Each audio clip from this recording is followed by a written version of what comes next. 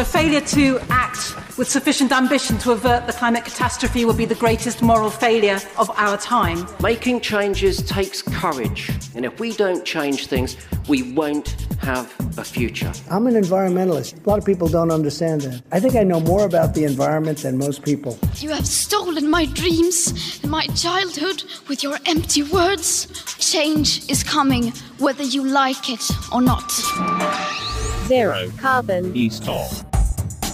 Hello and welcome to Zero Carbonista, Series 2, The Manifesto. I'm Ian Collins, and for those of you who keep their eye on the green agenda, you will know you don't have to go through many days to notice that the stories, the questions keep on coming. You haven't got to be a student of environmental matters to see that these issues aren't going away anytime soon. This is dominating stuff, hence the reason why we're here. Politicians should be aware this is where we discuss the issues that, frankly, should be on your agenda. Now, if you're listening to this podcast for the first time, here's an explainer. This series is essentially about the views, campaigns and inner thoughts of one man. Dale Vince, the entrepreneur and environmentalist, has built his success in the green energy sector. He's the owner of Ecotricity, the world's first green energy company. He's also the chairman of Forest Green Rovers. And on each episode, as you might expect, we bring you those dominating issues from the biggest agenda on the planet right now, the environment and climate change. Dale, how are you, sir? Yeah, not too bad, thanks, Ian. It came around quick, didn't it? I don't know whose idea it was to do weekly, but it's quick. It's exciting. It's current, isn't it? It's that, and it's like getting the email from Netflix saying this has gone so well, we're going weekly. I've never had one of them. No, I haven't either. I'm merely imagining that sensation as it pops into your inbox.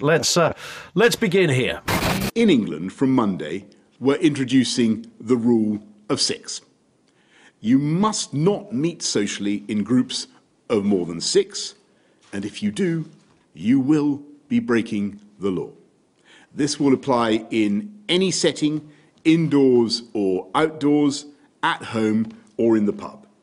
The ban will set out in law and it will be enforced by the police.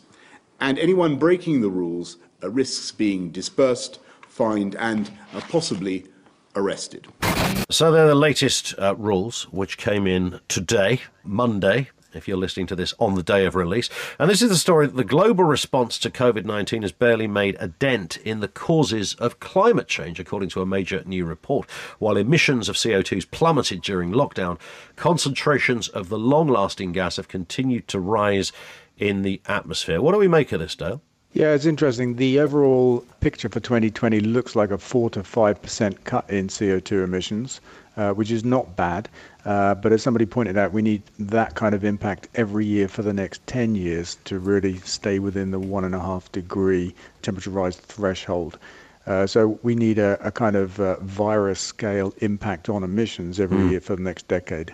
I mean, That's nobody. A big ask. Yeah, it's a big ask. But I mean, when you look at the period from 2016 to 2020 is likely to be the warmest 5 years on record. I mean, this is not an insignificant factor in the story here.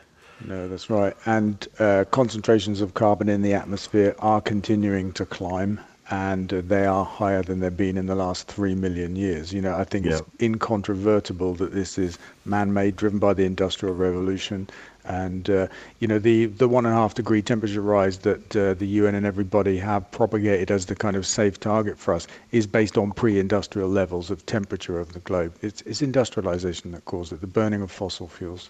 And, of course, the more this goes on, the opportunity to reverse becomes ever more difficult. Yeah, I read something today that said 2035 is the deadline. If we haven't got this under control by then, it will become irreversible, which is a little bit scary. Yeah. I mean, in terms of, nobody wants to see a global pandemic, but you might kind of think that if you can find positivity out of negativity, then this would sort of be the area that you might think governments are saying, OK, well, it has sort of given us, or should have given us, at least a peek into what can be done, what needs to be done. Yeah, and I think also it's given us a peek into the kind of disruption that nature is capable of bringing. I mean, it's been incredible disruption, and I think a lot of us just didn't believe that it was going to come, the lockdown as severe as it did, and all that kind of stuff. Climate change will be several orders of magnitude bigger than that if we don't get it under control. So I think it's given us a sense of what nature is capable of and how, we're not masters of the planet, actually. Yeah. As well as you say, it's given us a sense of what we're capable of doing in response. As said before, I hope that we can carry some of that throughout the back end of this. The incredible sums of money that we spent fighting the virus crisis, we need to spend on the climate crisis, and the changes in our behaviour. We don't need to make them as dramatic. We just need to start to change how we live. What do you do when you're in a pub having a pint, you get chatting to somebody and they're a little sceptical about all of this? Because I get these kind of comments every week when I do a radio show and we talk about this stuff, and somebody will not just say, look, I don't believe this. I certainly don't believe the man-made component is responsible. And they also will send in graphs and all sorts of links to things and say, look at this. Look, it was warmer in 1573 and then again in 1722. As the world moved on, there's lots of these kind of peaks and troughs. And I look at the people behind the United in Science report, which is responsible for what we're talking about here. And that brings together some, pretty big organisations, the UN, the World Meteorological Association. I don't think all those people are just making this up. So how do you fight off cynicism on this? I think it's a feature of the modern world, particularly the internet-driven, social media-powered modern world, that we have these cranky theories and these kind of bonkers twisting of statistics and that kind of stuff. It just happens, doesn't it? Whereas 99.9% of all scientists in the world are agreed that climate change is real and it's man-made. So I think we're always going to get outliers, fringy opinions and stuff like that. And I just move on. It's interesting because when you look at the study showed that the global lockdowns had an effect of greenhouse gases falling by 17%.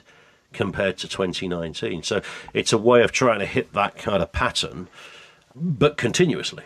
Yeah, that was the month of lockdown, wasn't it? The most dramatic period of the virus impact.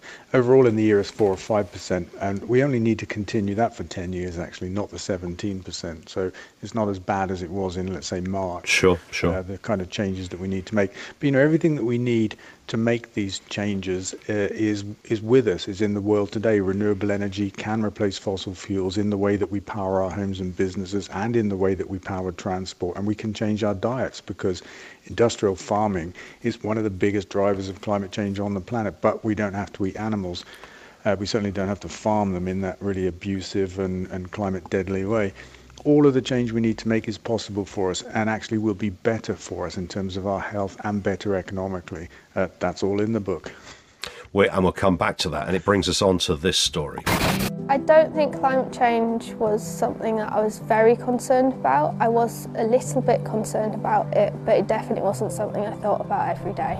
Leah could have a big impact on the way we live our lives. She spends most of her time looking after horses, but a few months ago she received an invite to join the UK's first climate assembly. So there it is, the UK's first climate assembly. This has got to be good news, Dale. Yeah, I think it is actually, because the kinds of things these guys have come up with and the level of concern and focus that that they've shown exists in the general population is really encouraging. And they're on exactly the right kind of track. There's a suggestion of phasing out SUVs, taxing more polluting vehicles, that kind of stuff. These are exactly the kinds of things that government needs to do, to use the big levers of government, taxes, subsidies and regulations, to change how the world works. Yeah, curbing road building and using the pandemic to cut emissions, which we were just alluding to. What I thought was interesting about this came around, this Citizens' Assembly. It was set up by 6 government select committees. So these are cross-party groups of MPs, which comes back to what we've said a lot, doesn't it? That this doesn't have to be one political party driving this. And interestingly, they picked 108 people. I know it's a small sample, but they were from all walks of life. So again, it sort of compounds that idea this doesn't all sing from one particular political hymn sheet. No, that's right. I think it should be an apolitical issue. It's about it's about the survival of our species at the most extreme end, but it's also about the quality and nature of life that we live, and it's about us recognizing that the current modern way of living, where we just run around burning everything we can find and throwing stuff away and polluting the hell out of the world, just isn't sustainable and is not very nice either. And it does in a way, when ministers are cagey or nervous about implementing something because they think, well, there's no public appetite for this, or this will scare people off, or they won't understand it. Although this is, it's just one assembly that's been set up. But, there's evidence there so that you can say back to those ministers, well, actually, if you look at the evidence from this, these were 108 people from all different backgrounds, and they came up with these ideas. So you can almost throw that back to ministers now. Yeah, that's right. I mean, the way I see it, there are like three sectors of society that need to act to tackle this crisis, and it is government on the one hand, business on the other, and people. People are the ultimate consumers of things, and so ultimately we drive all of the issues, but we're not in control of everything. Businesses need to provide the products and the services, that will help people live a lower carbon life. And governments need to set the regulations that not just help businesses, but also cajole them into doing the right things. So it's a combination we need of government, business, and people. And governments often don't lead, they tend to follow. So you're right, if they see the Citizens Assembly want this, if they think people want this, then they will start to do more of it. And that will help encourage and cajole businesses to produce the right kinds of things that help us live more zero carbon lives. So it's a kind of teamwork that we need. Indeed. Let's move on to some questions. Frank on Twitter says, great news on Hector. Can I invest in Forest Green too? I don't have his money, but I'd like to show some support. Yeah, well, actually, I believe you can. I have to be careful because we can't advertise shares for Forest Green. I think there are some kind of financial regulations around that. But if you get in touch as a club, we're able to sell shares to support some people, as we did with Hector. So I mean, the answer is drop us a line. We need to. I've just realised, in kind of conventional radio terms, Dale, since we're doing this every week, we kind of need a sort of a sound effect, like a bugle, every time we mention the book. Oh, there's one. That's good. I like. Can we hear that again?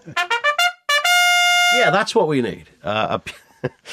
So we can warn people that there is an unequivocal, gratuitous book plug coming up. And why not? I mean, this is your podcast. It would be extraordinary if we didn't mention the book, all the usual questions. When's it out? When can I read it? Where can I get it? What's it about? Yeah, no, fab. Look, for me, it's not about selling books. That's not the reason that I keep mentioning it. It's because I took a month out and put all of the thinking that I have, all of the experience that I have into this book, and came up with essentially a plan for how we get to zero carbon living. And I'm really keen for people to read it. I'm really keen. I hope that it has an impact. Proceeds from the book are going to go to environment causes, so it's not like a commercial thing. But the book's out at the end of November. It's called Manifesto. And I think it's got all of the answers in it. And like I say, I'm really excited about it. And I can't stop kind of referring to it because, well, here we are on the podcast talking about exactly the same issues. And sure. So, I keep bumping into it. What I'm really looking forward to, sort of journalistically, is the last part, which I know you set out the manifesto in the last part of the book. I can't wait to sit with a politician and just go through this kind of bit by bit and say, well, why can't that bit be done? It's going to be interesting watching the answers. Yeah, it will be, and I'll be interested to hear the answers actually. Yeah, and I'm just about to share this with a few politicians to see what the reaction is. And so far, having talked about it, there's a keenness to see it. So that's good work.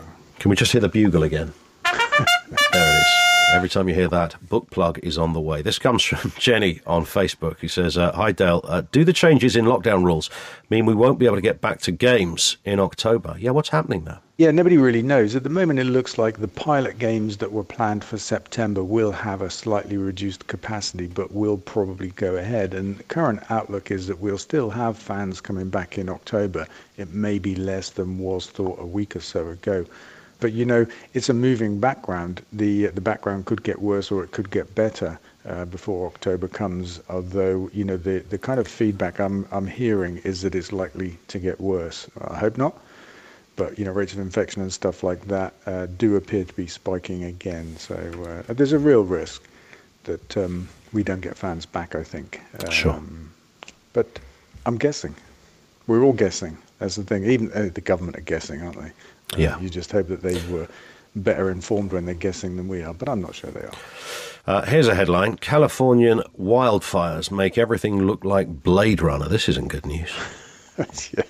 It's the Siberian wildfires that worry me. I mean, they've just had their hottest period like ever, so hot that there are like flash fires in Siberia. I mean, that's a sign of just how bad things are. Yeah, that's not meant to happen, is it, really? I mean, I don't know I'm no meteorologist, but I've got a funny when you think of wildfires, natural or otherwise, then Siberia, in word association terms, is not really on the list. No, it's hot places, isn't it? Here's a question from Adam. New to the podcast, as an Arsenal fan, can you get us some decent vegan food on the menu, please? I can't get it unless I upgrade. What does he mean by upgrade? That I don't know, but maybe he means upgrade to hospitality, which would make some sense. But it's one of the things Hector says he's going to help us do, actually, is to get our burgers, our matchday food into Arsenal. So fingers crossed we'll manage that. I'd like to think he means upgrade from being an Arsenal fan to a Forest Green fan. That would be. He might have meant that. He might have meant that, yeah. But that is deemed as a promotion in anybody's book, frankly. And here's a headline as well. Live fast, die young is a truism often applied to rock stars, but could be just as easily describing trees, according to a new research. Trees that grow rapidly have a shorter lifespan, which could spell bad news for tackling the climate crisis. Now, it's not just a case, then, of planting trees and then going home and lighting a cigarette and having a beer, then. There's a couple of things I take from this. One is that if there's a propensity to plant fast-growing trees, that's not going to have such a good outcome as it appeared. In this study, what they've found is that the trees that grow the fastest mature the quickest and die the soonest and then stop storing carbon. That probably sounds quite obvious, but here's a scientific study that says that's a fact. And across all latitudes of the world and in all soil conditions, so it's a very common thing. So we should be planting slower growing, longer living trees when we're reforesting to fight the climate crisis. I think that's that's one big takeaway from this study. And the other one is that it's often said that because there's more carbon in the atmosphere now, that CO2, that helps plants and trees grow quicker. And so there's a beneficial effect of climate change in that we can grow stuff quicker to take carbon out of the atmosphere, which seems a bit odd, but it shows you just how interactive the whole climate crisis is. And the authors of this study are saying actually that looks to be now less beneficial because these trees are going to peak quicker and die sooner. And it's interesting. I mean, somebody tried to draw a conclusion that therefore we can't rely on planting trees to absorb carbon and help fight climate change. Somebody else said, no, that's not true. I'm with them. No. It's definitely not true. We just have to plant more trees and better trees. Yeah, and I guess I can sort of see almost the political pressure from politicians who want to just plant lots of trees so that in 5 years' time they can literally see the fruits of their seed. And look what we've done. So visually, the optics are great, aren't they? Look, it was once a barren field. Now it's full of flipping trees. Well, if they're going to die in 5 years' time, that's not really the spirit of planting the tree. No, except we could feed them to dracs, couldn't we? They like to burn trees. That's very true. That's very true. Here's one from Johan on Twitter, a final question. Is there a place I can find out about your speaking gigs, Dale? No. No. They're all a secret. Nobody's allowed to know. I'm just thinking out loud here, actually, because I kind of don't have any speaking gigs, but well, that used to be the case. But in this new world, I do have speaking gigs. They're all virtual. They're all done by Zoom or something like that. And I'm really enjoying that. And it's made a massive difference because I used to just turn stuff down like all the time because I wouldn't travel for it. To speak for an hour in London, you have to take a whole day out, for example. Of course you do. But what I found now is that I can just join anything, anywhere, just from my office. And so I am picking up a whole bunch of gigs. So Climate Week. I like the way when you say you could join anything anywhere, that means you could just pop up randomly on anybody's Zoom meeting. It's happening, but not quite like that. But this week we got a couple of requests to take part in Climate Week, which is later in September, for example. And, the other week I did UEFA. I think we talked about that. That was fantastic. And I have to say I'm loving it. And so now I'm just saying yes to almost everything. And it's a good question. How can we let people know where it's going to happen. I'll take that back to the tech team. Yeah, I guess anything like this would appear on your Twitter feed and the like. What I find interesting is that you were already utilising digital technology to not go to events that meant you had to jump on an aeroplane. So you were kind of ahead of the game in that respect, Dale. This has now become sort of default now, that you can sit on a computer, you don't have to travel. Whereas, so there is, as we discussed in previous stories, there's a kind of an interesting upshot as a result of this. Yeah, that's right. Play the bugle, because this is a theme of the book as well. Hang on, there it is. Excellent. But, for me, it's a really happy thing, because a year ago, it was difficult to take part by video. I mean, I had this first experience with UEFA, which, bless them, they've embraced and they're telling everybody about. I mean, they really didn't like the idea. Now they love the idea. Yeah. So a year ago, it was very difficult. And right now, it's just the new normal, and I love it. And so it's a happy thing for me, because I get to take part, get to communicate, but I do it from my office without burning anything. Well, it used to be, didn't it, that whoever's hosting these things say, oh, it's a shame they can't be with us, but they're on video feed. Now, it would be extraordinary if it was the other way around. It's just now very quickly become the kind of default setting. We've got used to it rather fast as well. Yeah, and I think it's one of the great things, and there are some, that have come out of this virus experience. I don't think we'll go back to the old normal anytime soon, actually. Yeah. An awful lot of meetings are taking place by Zoom, and I call it Zoom, but there are lots of proprietary platforms to do True. that. There's a lot of that taking place now. I don't think that'll change, because it's so convenient. You can be literally anywhere in the world without leaving your home or your office, and then 10 minutes later you're back to where you need to be. And I don't think that'll change. Yeah, and you're not jumping in a car or a plane or a bus to do it, which, there's only positives out of that too. Yeah, that's right. Dale, cracking stuff. We'll speak next week.